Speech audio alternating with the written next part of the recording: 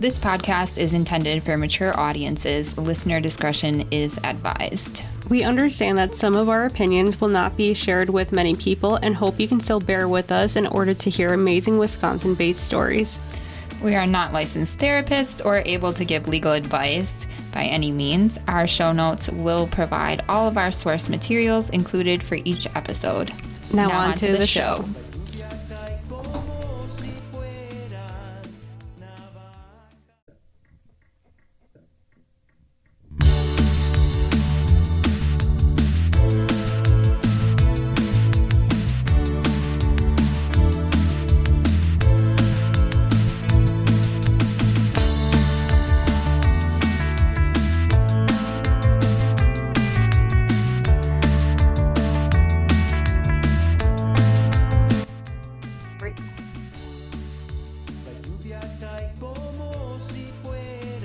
Welcome back to All the Sins of Wisconsin. I'm Fallon and I'm here with Mims. How are you?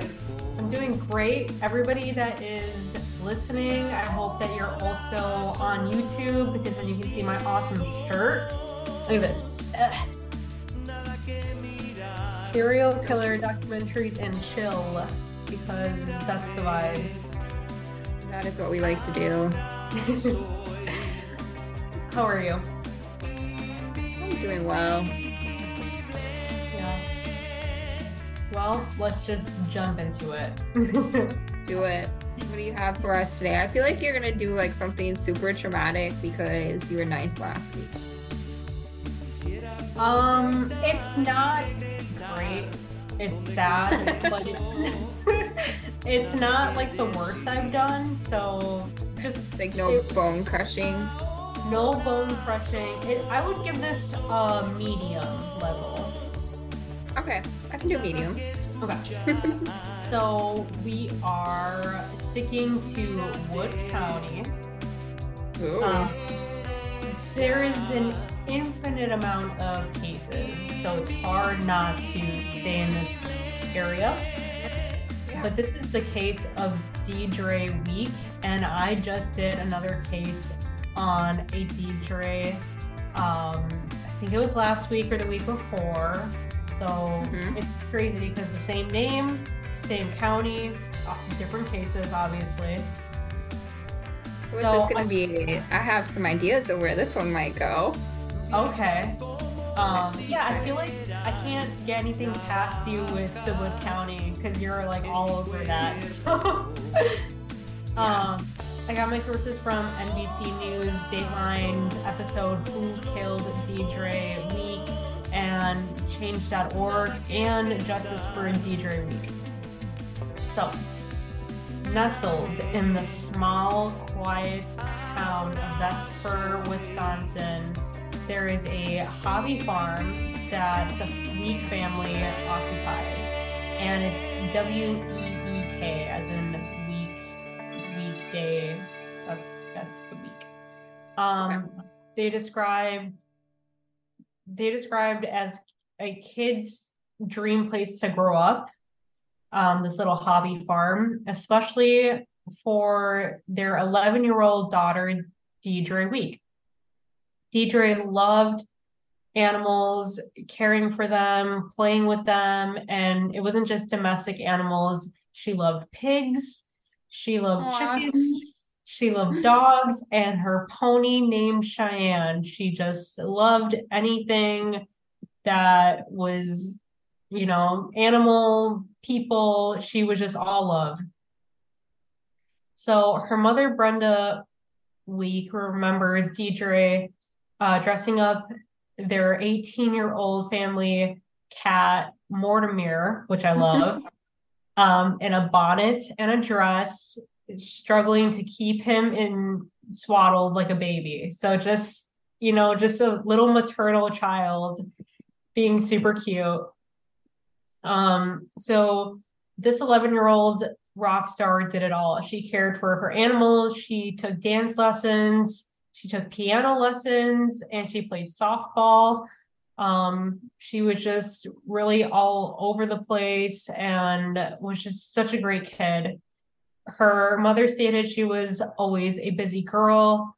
From the time she got off the bus after school. She wanted to know what we were going to do for the day, like fishing or riding bikes or her pony or going on a hike. She always had something to do, end quote.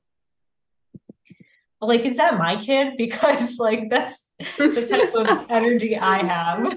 Right? Like, just go, go, go, go, go. Yeah. So Brenda Week remembers giving birth to her second son as Deidre turned 10. Deidre claimed the baby as her own for her birthday and took on the role of her brother's mother every chance that she got. So she just babied that little baby, and she was That's just so 10 years cute. old. I know, like this Like, little oh, girl. thanks for giving me a baby for my birthday. Yeah, she's like, this is my baby. Um, so this is where it takes a turn. On March 24th, 1995, it was a warm day in spring, and Deidre had been at an after-school 4-H meeting where they were having a play practice for an upcoming performance. She then wrapped up and rode her bike into town. But before she headed home, she stopped at Winch's Mini Mart to buy treats for herself and her brother. Seriously, Aw. my heart just breaks with this story. Each article that I read, I was just like, please don't, please don't.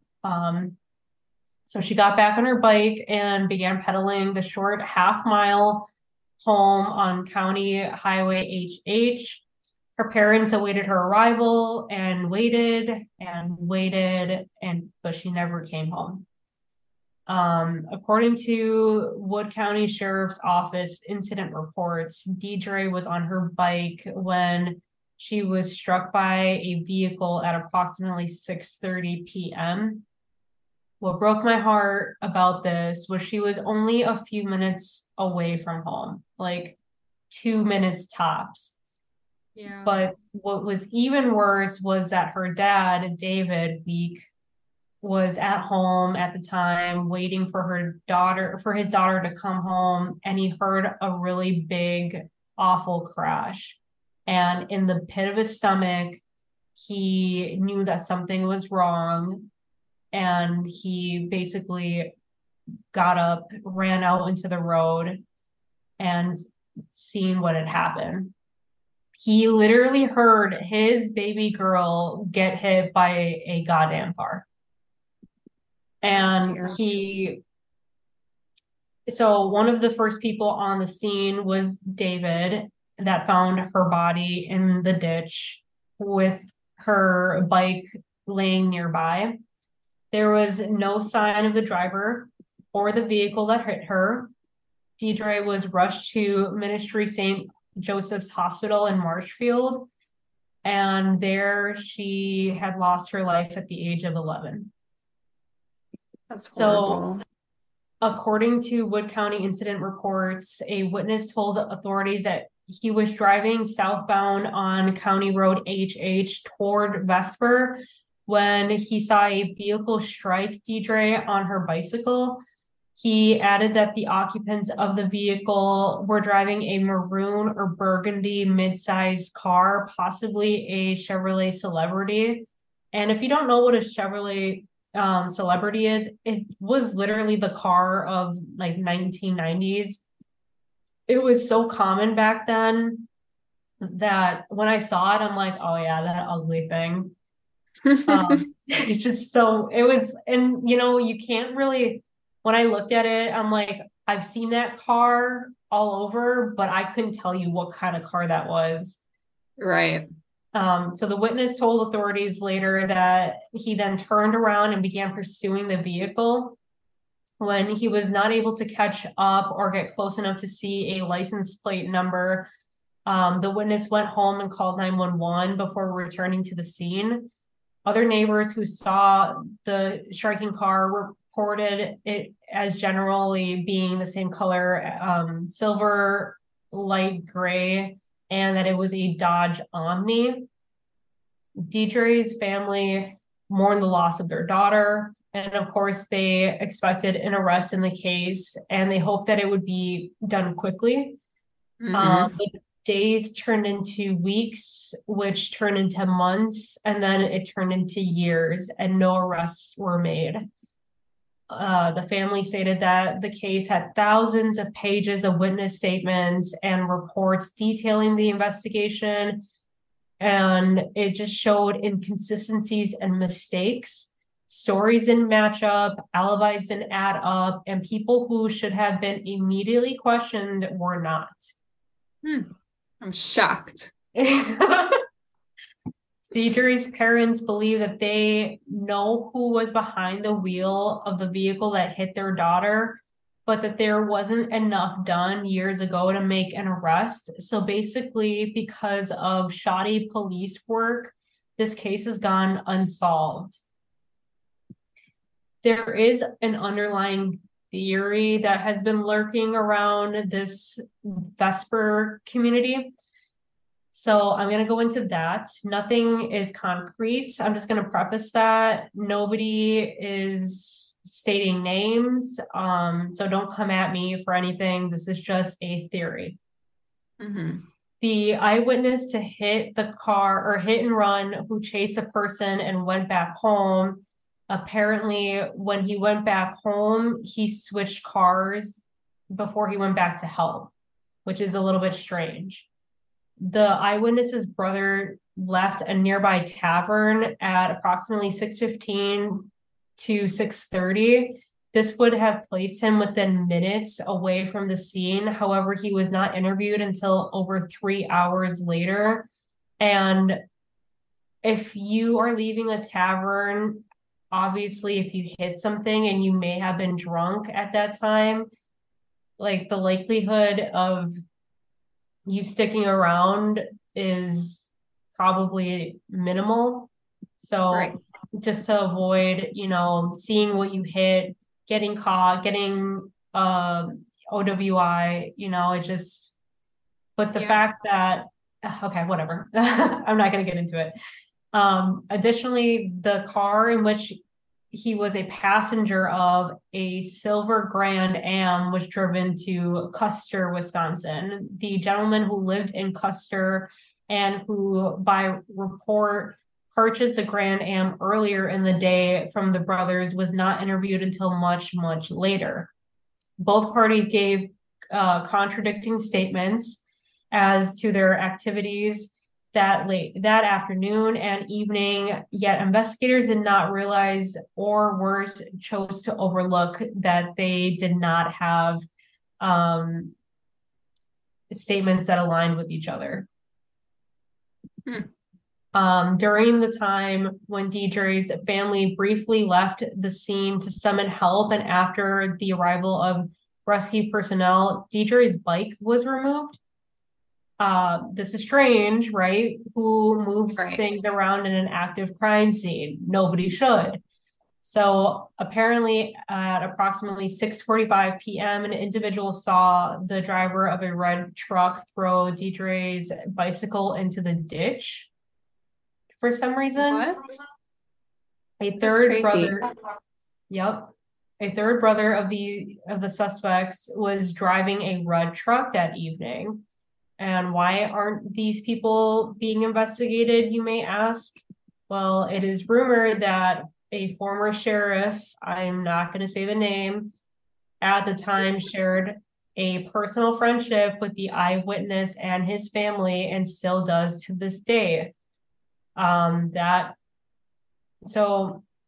may or may not have said his name on a previous episode. May or may have not. Who's to say?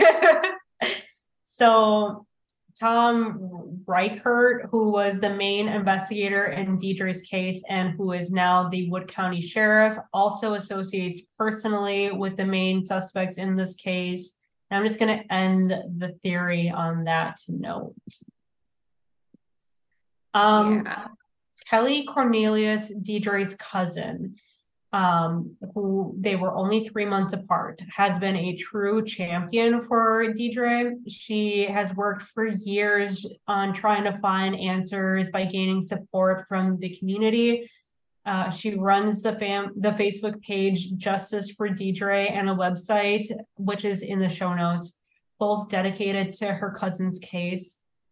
Kelly stated several people out there know what happened to my cousin. We hope by keeping the pressure on them, they'll come forward, end quote. She and Deidre grew up together, so Kelly took on this role with pride and conviction. She also stated, we were more like sisters and cousins. Her death devastated me. It devastated our whole family, end quote. So Deidre's case changed hands multiple times before it landed on the desk of newly elected Sheriff Sean Becker in 2018. Let me remind you all that Deidre got hit by the car in 1995. So this has been a long, long time. Her family has remained hopeful through the years. Deidre's mother stated, we're hoping fresh eyes on the investigation will lead to a break in the case. So far, we're impressed with the dedication this team has put into this, and we can't thank them enough. We're finally getting somewhere, end quote. With Sheriff Becker now on the case, he has stated that he is confident he would be able to solve the case for her family. He stated, quote, we've had new leads in the case as recently as a few months ago. At this point, we don't have new information or significant updates to share, but we haven't given up, end quote. Around the same time, Investigator Sergeant Scott Goldberg with the Wood County Sheriff's Office was assigned the case, and he has a special connection to it. Sergeant Goldberg stated, quote, it's personal for me, and I'm very passionate about this case because I knew Deidre growing up, and I think that passion is what pushes me harder to find what happened to her, end quote. Ironically, Sergeant Goldberg grew up with Deidre, and they were both in 4-H. He was a little older than Deidre and graduated high school with her brother, Brandon. Sergeant Goldberg also stated, quote, this tragedy forever changed her family's lives, our lives, the lives of the community. I just can't believe I'm here 26 years later working on a case that I thought would have already been solved, end quote.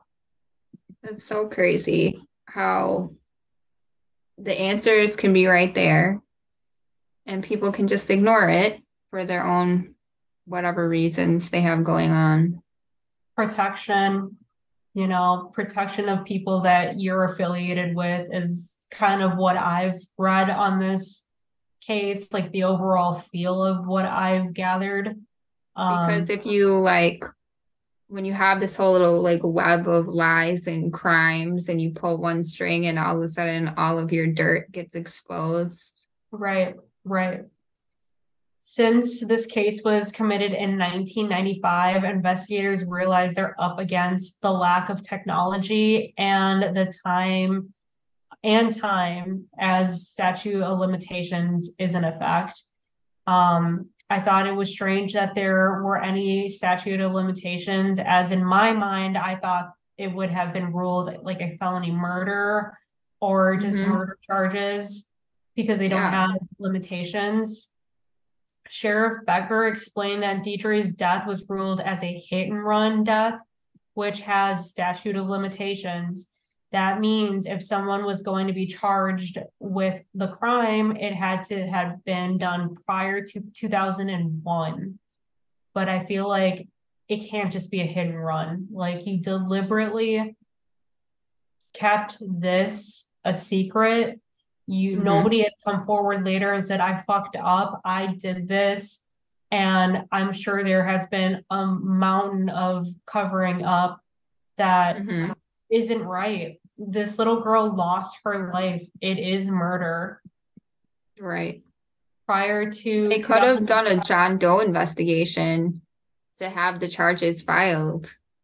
We're going to get into that. So prior to 2001, Deidre's family was promised a John Doe investigation by the former district attorney, Greg Potter, but that never happened.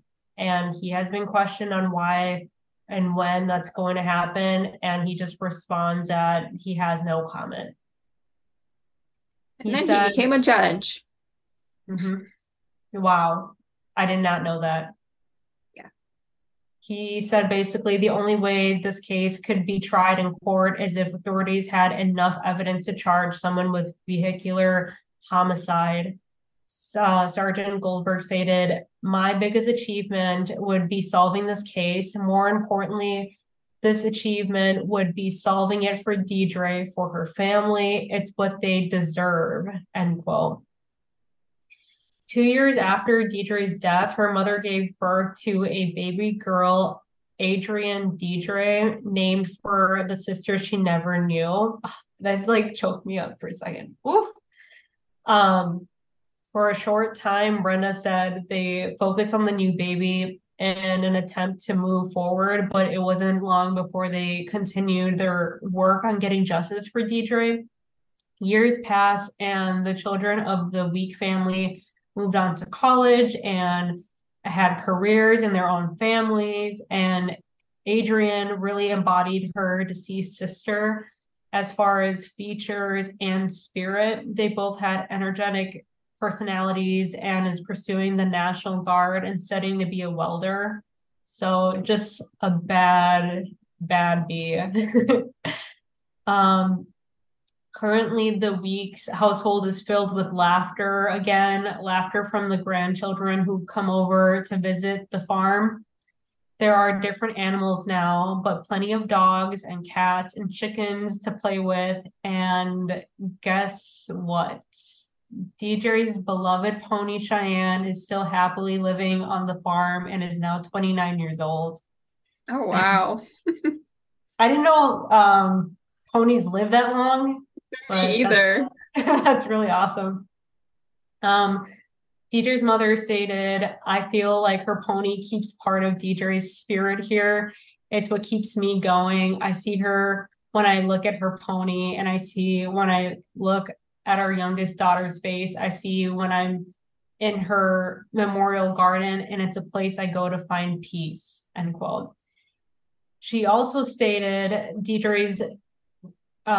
Deidre filled our lives with sunshine for 11 and a half years. That's something we're thankful for. And I don't know when we'll see justice for our girl, but I believe it will happen someday. Some say that Deidre's right to a proper investigation has been tainted and interfered with for over 19 years. And that the Wood County corruption and Wild West type of feel has prevented this case to fully come to a close. Deidre's family and the investigators, even with being in a better place emotionally, still want and need answers and frankly deserve answers. So anyone with information about Deidre's case should contact the Wood County Sheriff's Department at 715-421-8700. There is a $25,000 reward for information that leads to an arrest in her case. That is the story of Deidre Week. Great job. Thank you. You're welcome. That was very sad that people care more about their own careers and egos than solving the murder of a child. Yeah. In case people wonder how corrupt it really is. This is a child. Yeah. Okay. My story is not going to get any lighter, so. Okay. I'm strapped in. Okay. Today I'm going to tell the story of the disappearance of Timothy Pitson. So I do have a trigger warning for suicide on this story. If you guys aren't comfortable with that, you probably don't want to listen. And my sources today are thecharlieproject.org. On May 11th of 2011, the mom, Amy, picked Timothy up from his kindergarten class at Green Man Elementary School unexpectedly. She said that they had an unspecified family emergency and she needed to pick her son up, so she went and grabbed him. Okay. After checking him out of school, she drove to an auto repair shop and dropped off her blue 2004 Ford Expedition at about 10 a.m. One of the employees at the repair shop drove Amy and Timothy to the Brookfield Zoo. And then at 3 p.m., she came back to get her repaired vehicle. And then her and Timothy drove to the Key Lime Cove Resort in Gurnee, Illinois. And they spent the night there. So it seemed like she just wanted to, have a day with her son. Like, I'm going to take you out of school. We're going to go have some fun. Mm-hmm. However, she has a husband at home, father of the child, that is unaware of any of this going on. Uh-oh, that's not good. Yeah, no. So James gets home from work and goes to pick up Timothy from school because he's supposed to be picking him up and finds out that Amy had already picked him up. Oh, no. Okay. And he's trying to call her cell phone. She's not answering. They're not at home. So James immediately reports them missing. Mm-hmm. Nobody's hearing from them. She's not answering the phone. He doesn't know what's going on. Eventually, Amy called her brother-in-law, James's brother, and told him that her and Timothy were just fine, that they just needed some time alone. She said, Tim is my son, and I can do what I want with him. And Timothy's uncle said he could hear him playing in the background on the call and that everything sounded like it was okay. And she said, we'll be home in a day or two. So basically, she's just like, I need a break. I want some time alone with my son. We're going to go have some fun. I'll be back, tomorrow, the next day. Something like that. So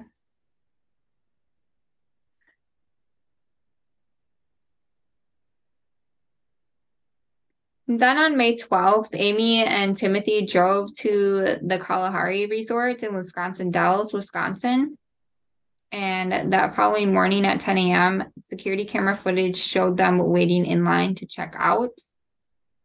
At 1:30 p.m., Amy made several cell phone calls to her loved ones to say that her and Timothy were fine. They weren't in any trouble.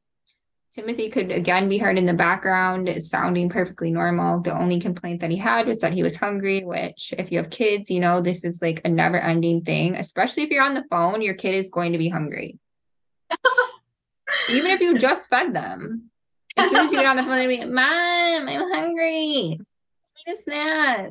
Why didn't you feed me? And you're like, I do feed you. Stop saying that. Yeah, or kids. Some people's kids will be like in the store, like, do you think I can eat today? God. Kids are evil.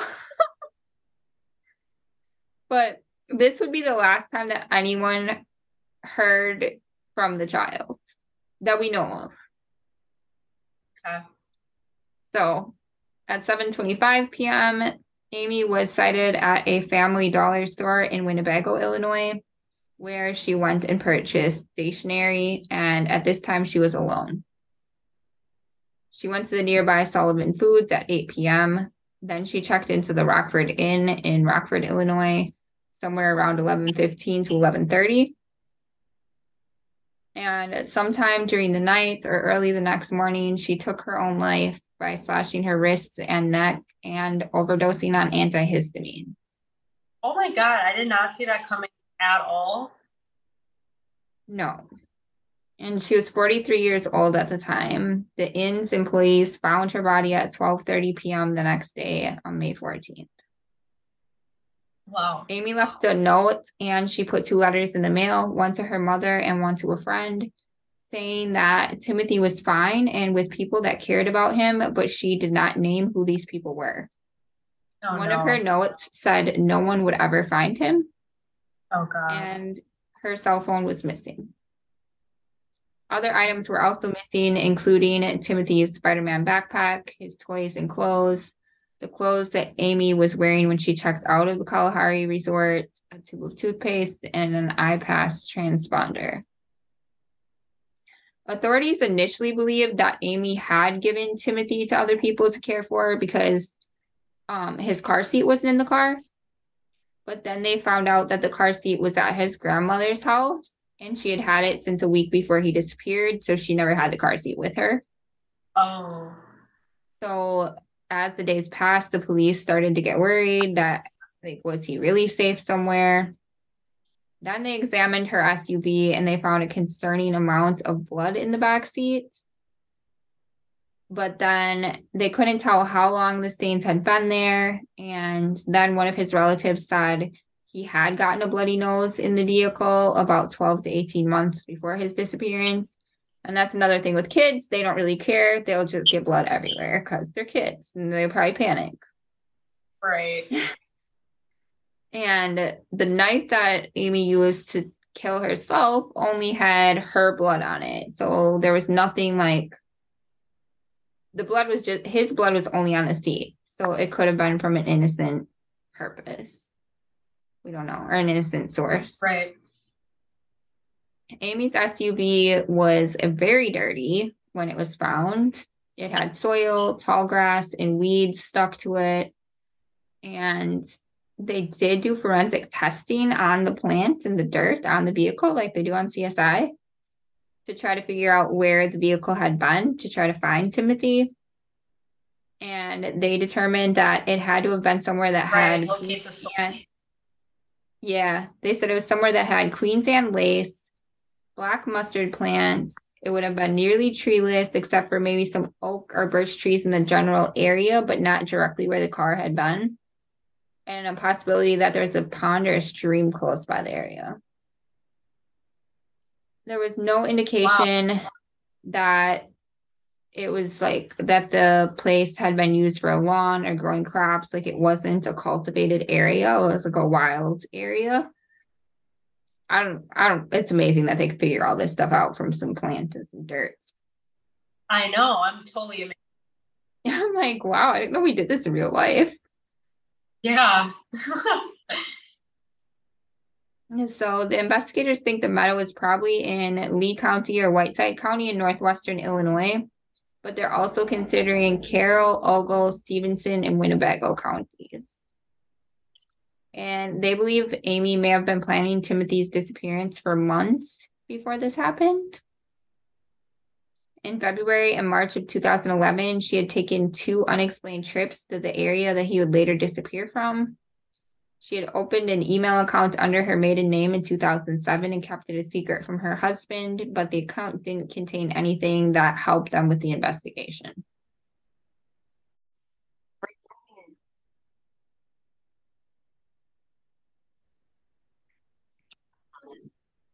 James would state that he was like so shocked by his wife's suicide and his son's disappearance that he really had no idea where his son could be.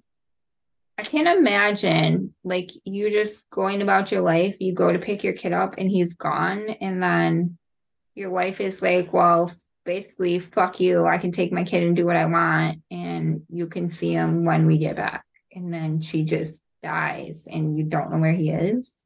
What I can't wrap my head around is the fact that there was a more than capable, loving other parent involved, and that she didn't think to leave him with the father. And Yeah. like, if you're gonna commit suicide, why do that to your kid when like it doesn't involve your kid? Right.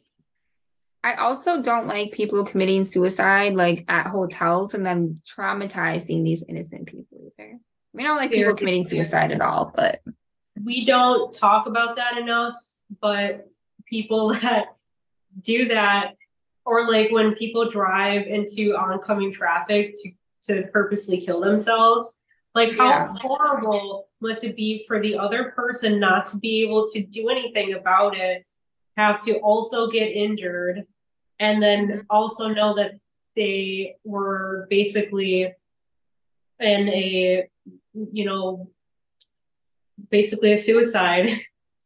Yeah. Yeah, it's all terrible. So I don't know. It seems very weird to me too that she wouldn't have just left him with his dad. Even if she just wanted to spend the last 2 days with him by herself, like I just want to spend 2 days with my son by myself. And then Right. drop him back off. Yeah, totally. It's very strange. Unless there's like something that we don't know that she was like, he's not suitable to take care of him, but I don't see any, there's been any reports of that. And we don't Right. really know what her thought process was because she didn't tell us. I feel like she should have given us more an explanation. Yeah, absolutely. So James and Amy's mother both stated that Amy loved Timothy deeply and they don't believe that there's any way that she harmed him. Like they fully believe that he is alive and well somewhere. They said she would sometimes leave home for a few hours when she was upset, but she had never taken him with her before when she did that. Which leaving for a few hours is not a big deal. If you're stressed out with your kids and you need to go somewhere, go. Yeah. Yeah. Especially if you have another person that can watch them, go get your little break, take a break, do what you need to do, come back and be a good parent. Yes. Yes. Claps to that. Because there's definitely been days I'm like, I love my kids to death. My kids are my whole world. But some days, so like if I spend 5 more minutes, especially like during COVID when I was homeschooling, if I spend 5 more minutes with you guys, I'm going to lose my shit. I'm going for Yeah. a walk. I will see you later. Yeah. And like for people that feel guilty for having that feeling, it's a universal feeling. So I've been told. I'm Mhm. not a parent, but it's a universal feeling. You shouldn't feel guilty for, I know that's, easier said than done, but I Yeah. mean, you're a person too. You would have your own limits too, and there's nothing wrong with that. No, no matter how much you love anyone, a friend, a significant other, your child, even your pets, sometimes you just need to be alone. Yeah, absolutely. So, yeah, definitely nothing wrong with that. Um, it also came to light that the couple had almost divorced in 2008 because James had found out that Amy was secretly in contact with one of her three ex-husbands, and Oh wow. they were making plans to meet while James was out of town. Ooh, that is Oh, not good. Amy had some secrets, Yeah. but Wow. James was like, "We can work it out, but you Mhm. cannot contact your ex anymore, or Yeah. I will file for divorce and I will file for full custody of our son." Yeah. Yeah. So I'm sure she didn't like that part of it.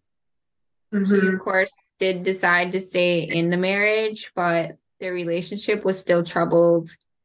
And again, like if you have these issues going on and you're not getting any help, things don't change. People just expect time to magically change your life. It doesn't. No. Yeah. Yeah. I definitely agree with that as well. Like you're more than capable of sculpting your life. And you Mm-hmm. should just leave it up to time because it doesn't work that way. I mean, time may heal like things that you have gone through, but it won't just alter your life. No, not at all. And then adding on top of it, Amy had suffered from depression. She had previously tried to take her own life once before she met James and once before, like shortly after they started dating. So I'm not sure where the shock was because she clearly was going through these problems. Right. People downplay suicide attempts a lot too. And like if people actually try to commit suicide, people need to take that seriously. Absolutely. It's not just an attention thing. And No. even if it is an attention thing, that person is going through a whole lot to show you that they need help. Like Mm-hmm. they're about to end their lives, and Mm-hmm. that is the hardest cry for help if there is any, like that is Yeah. just the time to be like, okay, we're doing something. We're going to help you. We're going to help you get mental health, health Yeah. treatment or whatever. That is the fucking time. Yeah. And I see a lot of people, maybe I'm speaking from personal experience, but people blame it on the people around the people. Like my ex tried to commit suicide, and everyone was like, well, it's because you guys are having relationship problems and we were young. And I was like, no, it's because he has mental health issues. And nobody wanted to believe me. And when he ultimately did commit suicide, everyone was shocked. And I'm like, I'm not shocked. I've been telling you for 15 years Mm-hmm. he has mental health issues. Mm-hmm. There's been cry after cry after cry for help, and you blame it on everybody around instead of Right. blaming it on the actual problem. Right. There's a chemical imbalance and Yeah. trauma and issues that need to be worked out. So it's not something you can just be like, oh, they'll be fine. They didn't succeed. Right. It'll be all right. Like, it doesn't work like that. That just hit like a really buried memory for me. I once told, I was in a group of friends that were like just trash. So Yeah. I knew this girl from middle school and she ended up dating a guy that was in this trash group, and I knew that he was cheating on her, and I had no loyalty to this guy, and I known Right. this girl since middle school, and I told her about it. I'm like, I've seen him with her and I've seen them do this, and I know for a fact that they've been doing that and this, and I told Yeah. her. And then he attempted to commit suicide, and the whole group turned on me and said it was because of me. And I literally was like, excuse me, I did what any normal person would do and tell their friend that they're getting cheated on so that they don't Mhm. look like a jackass, and I'm not going to be one of Right. those people that know about it and not say anything. Like, that's been done to me, and it's a horrible feeling. Right. And nobody can cause somebody to want to commit suicide. Like, that's not, and it's never one action, it's never one person, it's something going on internally with them. And then like maybe one final trigger pushes them over the edge, but we all get triggered 1,000 times a day and we Yeah, don't resort to that. true. Yeah. So I at first took it very hard because I'm like, well, I can't believe that that person would do that because of an action that I did. But over the years, I was like, that whole group is so fucked up. And for people to actually blame somebody else for that, I am so glad that they're just, that's not like the normal type of person, because Right. that's just not okay to blame somebody else for that. No, that's a horrible feeling. Mm-hmm. Yeah. Yeah, I can definitely relate. And I was a teenager too, and I all was these too. people saying that were adults that should have been helping us. Yeah, no, that is so Yeah, awful. yeah. People, Anyway. people, people need to get their shit together. Yeah. Okay. And so they also go on to add that James and Amy had had a big fight the morning that Amy checked her son out of school. So to me, it kind of sounds like she was just panicking. Like she probably thought she was going to lose her son. So she's like, I'm just going to spend a little bit of time with him. And then probably a little fuck you to James too. Like, well, you said you're going to take him from me. Now I'm taking him from you. Right. And it's just sad for the whole family and for him because I'm like, well, he was in kindergarten. Does he remember that he has this whole family? Oh my God. And they're all Yeah. still looking for him. They've all been very cooperative. All of the child's family members have been cooperative, and none of them have been named as a suspect. So nobody can figure out where he could be. Amy's cell phone, which was missing at the time of her death, did turn up on the roadside of Route 78 in the autumn of 2013. The investigators went back to conduct a search of the area, but they didn't find anything in the area or anything in the phone. And then, of course, we got to have these little assholes that come forward pretending to be the missing person, because why the fuck not? So this guy came forward and said that he was Timothy and he had been being sex trafficked for years. And it got a whole bunch of media attention, and it turned out to not be true.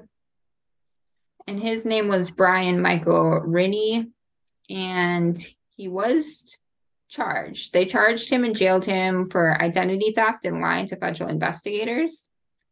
So he eventually reached a plea deal for aggravated identity theft and did 2 years in prison.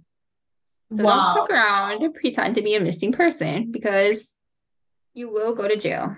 It's not even worth it. And was he even being sex trafficked, or was he just made everything up? Made up everything. He was just a common criminal in and out of jail. I hate that. Oh God. Okay. Yeah. So I'll conclude it with just a little description of Timothy from his family. They describe him as very active, outgoing, a natural leader who was at ease with adults and other children. He enjoyed going to the zoo, using the playground equipment like swings in the sandbox. He liked to go bike riding and go-kart riding, and he collected Matchbox cars. He was learning how to swim at the time of his disappearance, and his favorite places to eat were Chuck E. Cheese. He loved pizza, yogurt, and anything from McDonald's. So police are still investigating. Yeah. Wow. Yeah. What a... I was like, this is another crazy story. Like, what? Yeah. Yeah. I can't imagine if he is out there, what he was thinking as a child, just being given away. That is just brutal. And that poor father. Yeah. And he's probably somewhere right in the area, like in Wisconsin somewhere. Right, yeah. Well, all we can do is hope that he grew up in a great family. Yeah. Because we can only, I don't know, wish him well as far as that. Right. And I hope that someday he can be reunited with his family and know that they loved him the whole time. Yeah. And even though all this stuff happened with his mom, she clearly loved him too. Yes, I totally agree. Loved him in her own way, but did love him. Yeah, definitely. Well, great job. Thank you. Both of our stories this week were kid related. Yeah. Heart-wrenching. Try not to do kid stories, but yeah. Okay, well, we love you. We do. Bye. Bye.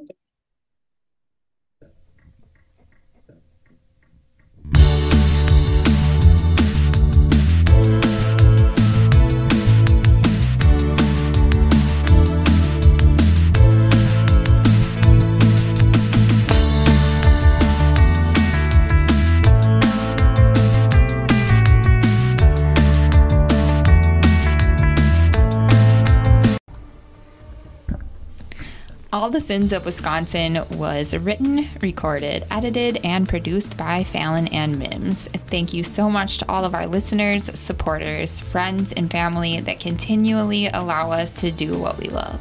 If you love our show as much as we love you, please give us a glowing rating and review. Follow us on Facebook and Instagram to see what we are up to, and email us your sin or tales at allthesinsofwi@gmail.com.